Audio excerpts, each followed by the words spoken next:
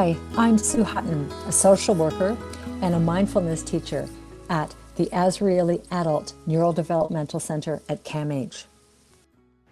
And I'm Lee Steele, and I'm the parent advisor at the Azrieli Center and the proud parent of 2 adult children. Welcome to our podcast, Mindfulness for Caregivers. We hope that this podcast encourages you to bring mindfulness into your busy lives as caregivers.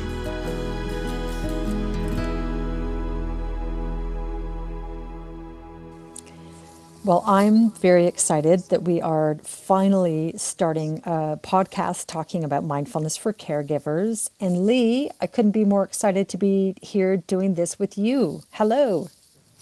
Hi, Sue. I feel the same way, Sue. You really are the person that made mindfulness accessible to me as a caregiver.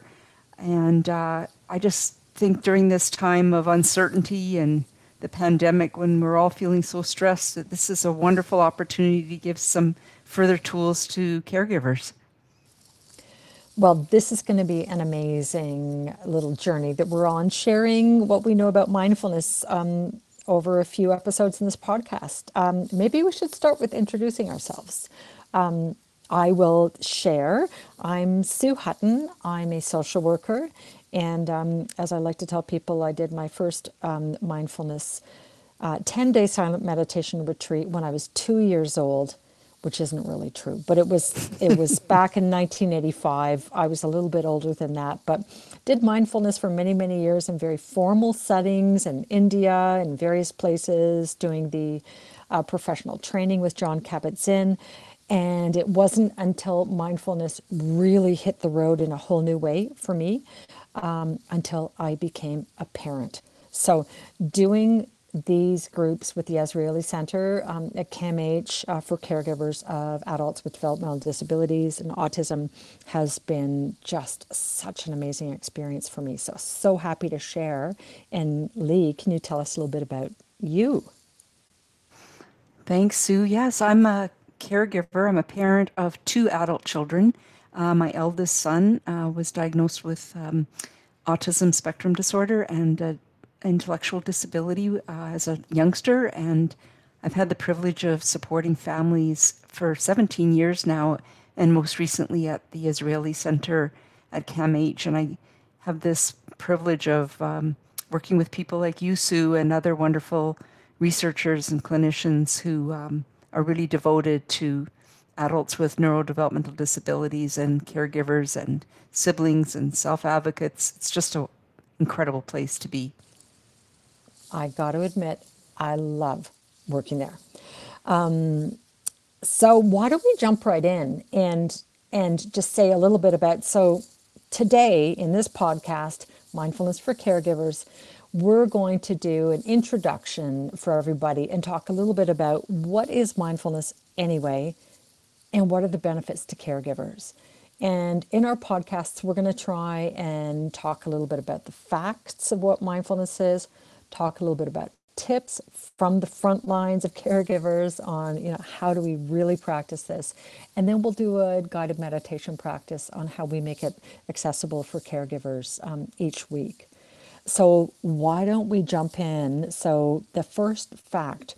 Now, Amy Baskin, another one of our caregiver advisors, said, we love science and we love knowing about how does mindfulness actually work and what's happening. So we have these things called neuroblasts or neurobites that we like to do, talking a little bit about the research in mindfulness. So the one that we'll introduce with is research done by Nirbhai Singh from the United States. Nirbhai is kind of one of the granddaddies of mindfulness and autism. This research study actually comes from 2009, back when my son was just a baby.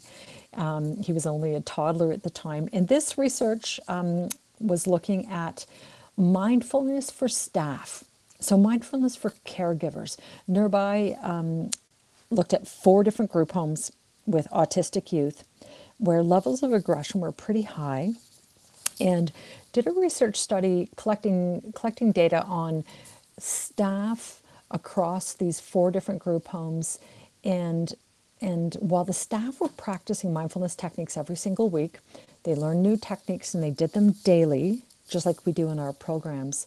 They collected data on what was happening in the group homes. So they were collecting data on verbal redirections, on staff medications that were given, on staff injuries as a result of aggressive behavior, all this kind of stuff. And the really cool takeaway from that research was that at the end of the 12 weeks, the restraints were not being used at all. So we saw from that, as a result of the staff practicing mindfulness, what a difference that made on the environment and on the autistic youth, and how their aggression really lowered when staff were practicing mindfulness. Lee, any thoughts on that research?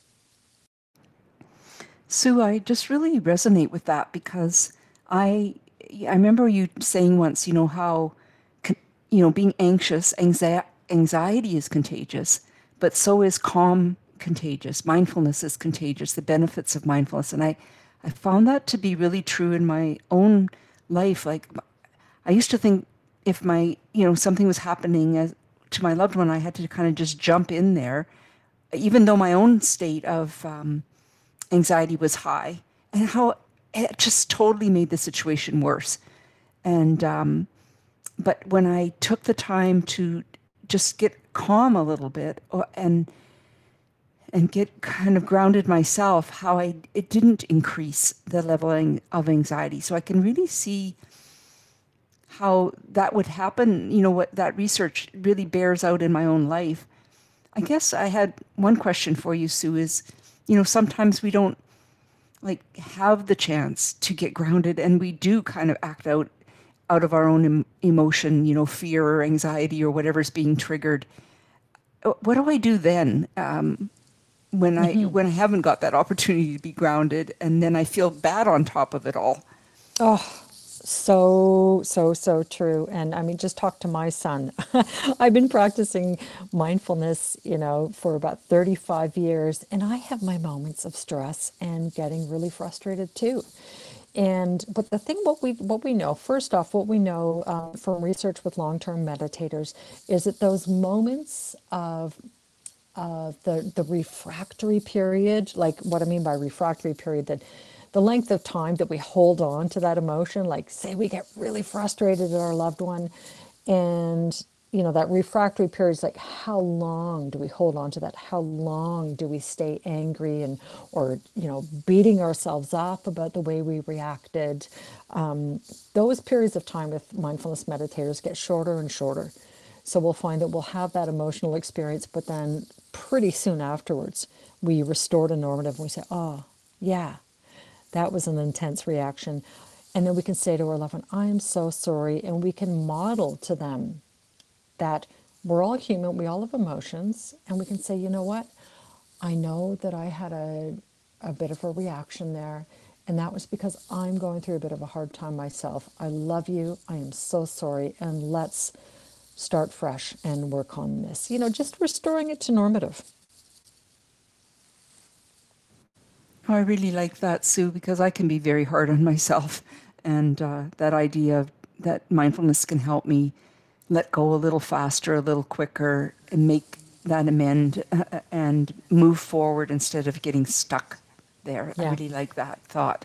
That Yeah. the two benefits I heard you say then, one is that by practicing mindfulness, I will have a more a more developed sense of calm within myself, or I'll have some tools that I can draw upon. But even when I do blow it and I don't act the way that's according to my values and the way I want to show up as present to my loved ones, that I can kind of recalibrate, admit, make amends, start again, and not get so stuck in saying, why'd you act that way?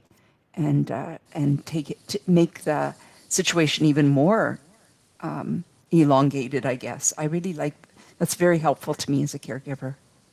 Oh, 100%. I mean, can you imagine anybody just like floating through life like a total Buddha, like never reacting to anything? Ain't gonna happen, right? We all have emotions, so we're all gonna have those moments. Lee, anything else that we should talk about before we actually jump in and do a practice together? Sure, Sue. In thinking about today, I just was remembering when before I knew about mindfulness and just how exhausted and overwhelmed I felt. And I think like many caregivers, I thought that being a good parent was, always giving to my children. This idea of looking after my own well-being was such a novel idea for me, but I was really desperate and to just do something differently because I knew the way that I was being sort of yanked around by my emotions and my fears was definitely not working for me. And I found I was either anxious about the future, like what was going to happen to my loved one if I didn't do this and I didn't do that, or if I wasn't here any longer to advocate and those kinds of things, or I was, kind of where we were just talking about, feeling guilt about the past. Why can't I be more patient, more loving? Why did I act that way? And then even sometimes I just found I was in autopilot, which for me means like kind of like when you're driving to a destination and then you arrive and you think, I don't even remember driving here. That's how I was going through life in many ways too, that I was so busy thinking about all kinds of other things that I wasn't even present to the moment. So I think for me as a caregiver, was just this first really big benefit was to learn how to be in the present moment and how to use my breath and some of the other things you're going to show us, Sue, to keep us sort of anchored in that moment. Bringing myself back to the present moment again and again and again. And that I really like what I was reading recently, that one of the greatest gifts I could give anyone, but particularly my loved ones, is to be really present for them.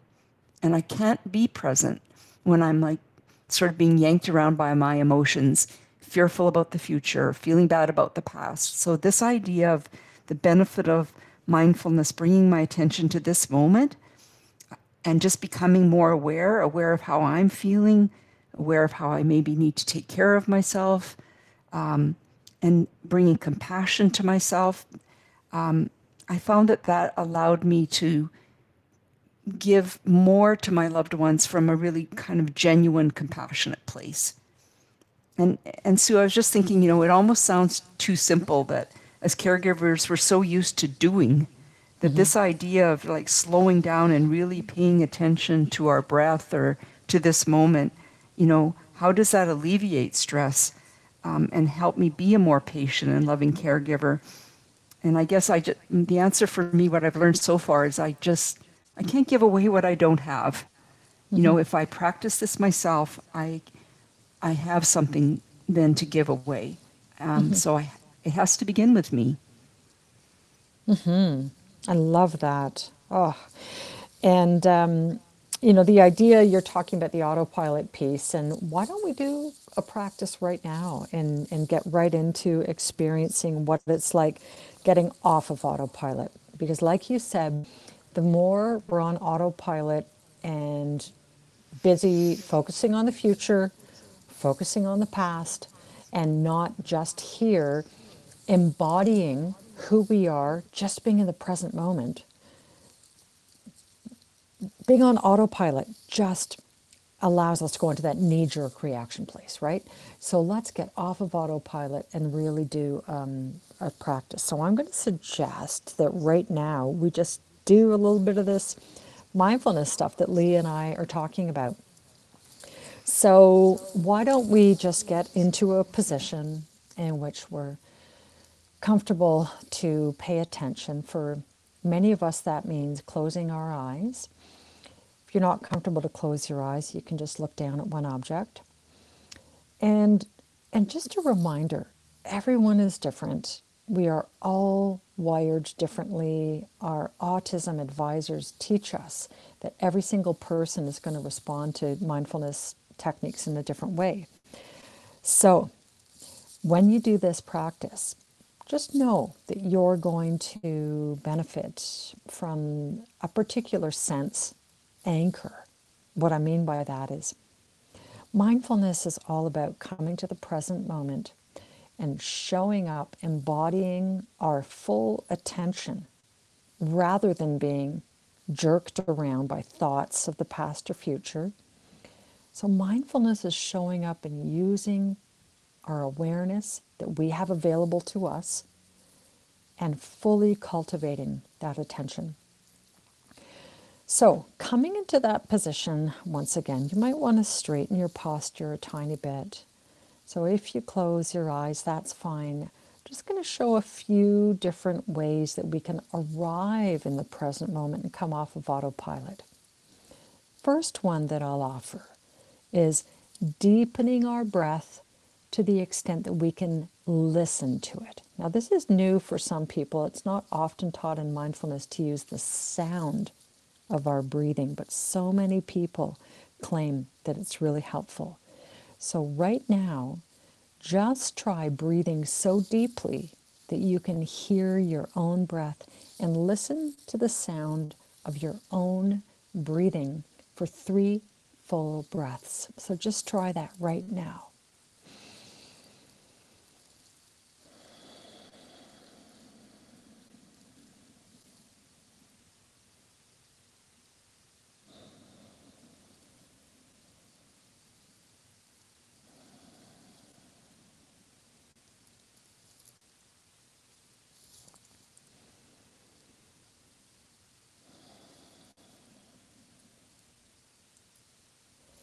One of the nice things about breathing so deeply that you can hear it is while you're concentrating on listening to sound of your breathing, you're actually not having room to entertain those thoughts of the past or future.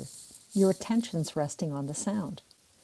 The other wonderful thing about breathing deeply is your belly is expanding out when you're breathing in.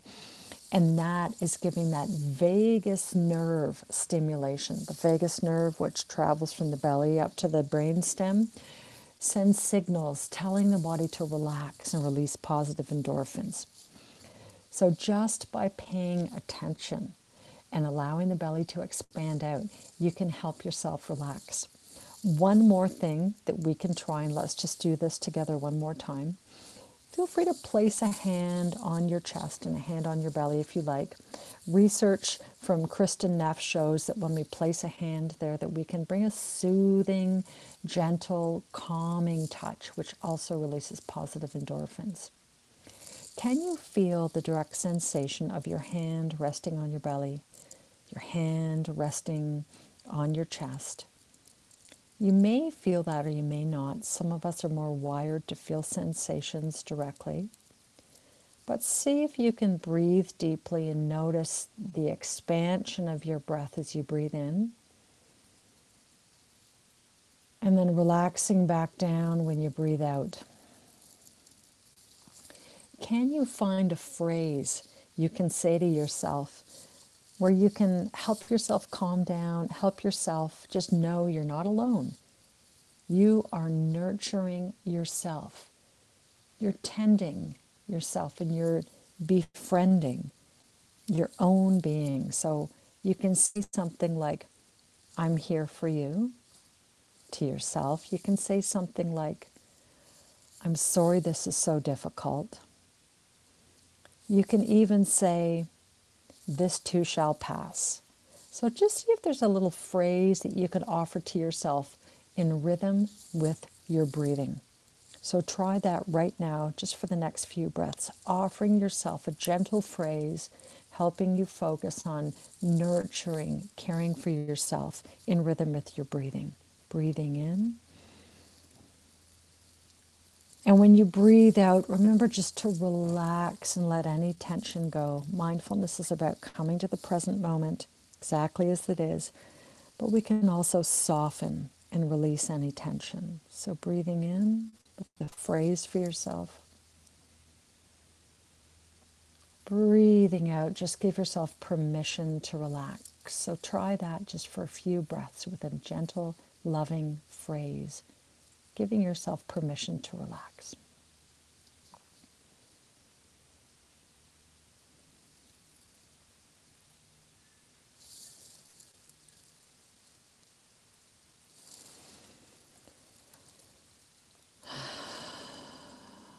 Okay, so there's a practice that we can do. Lee, any closing thoughts on this practice as we wrap up for today? I just love the simplicity of it, and the portability, I guess, of it. Sue, of what you just gave, I can find little moments throughout my day just to check in and take those deep sort of cleansing breaths, getting grounded. That little, I really like that hand on the heart and on the belly, just to make kind of deepen being in this present moment a bit more. Just when this one little thought came in my mind as I was, that idea that we're human beings, not human doings. And I think as a caregiver, I often thought I should always be doing something. So this idea of just kind of coming home to myself, my own breath, my own needs, it's novel, for me to do, but I really can see that it'll be so beneficial the more I practice it. Amazing. Okay, well, we've got links and resources that people can check out and even try doing these practices, every day or whenever. So we'll make sure that those links are available. And hopefully, those of you out there in caregiver land can benefit a little bit and join us for more podcasts, and maybe join us for one of our 6-week groups trying out our curriculum with us as a group of caregivers coming together doing mindfulness. Have an amazing week, an amazing day, everyone. Bye, everybody.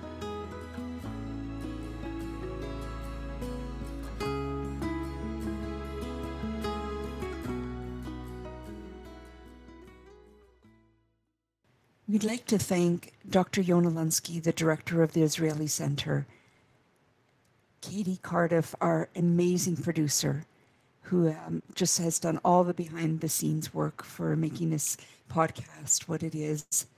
We'd like to thank Kevin Laliberte for his beautiful music, and the caregivers, the siblings, parents, and family members who generously shared their experience, strength, and hope that shaped these exercises.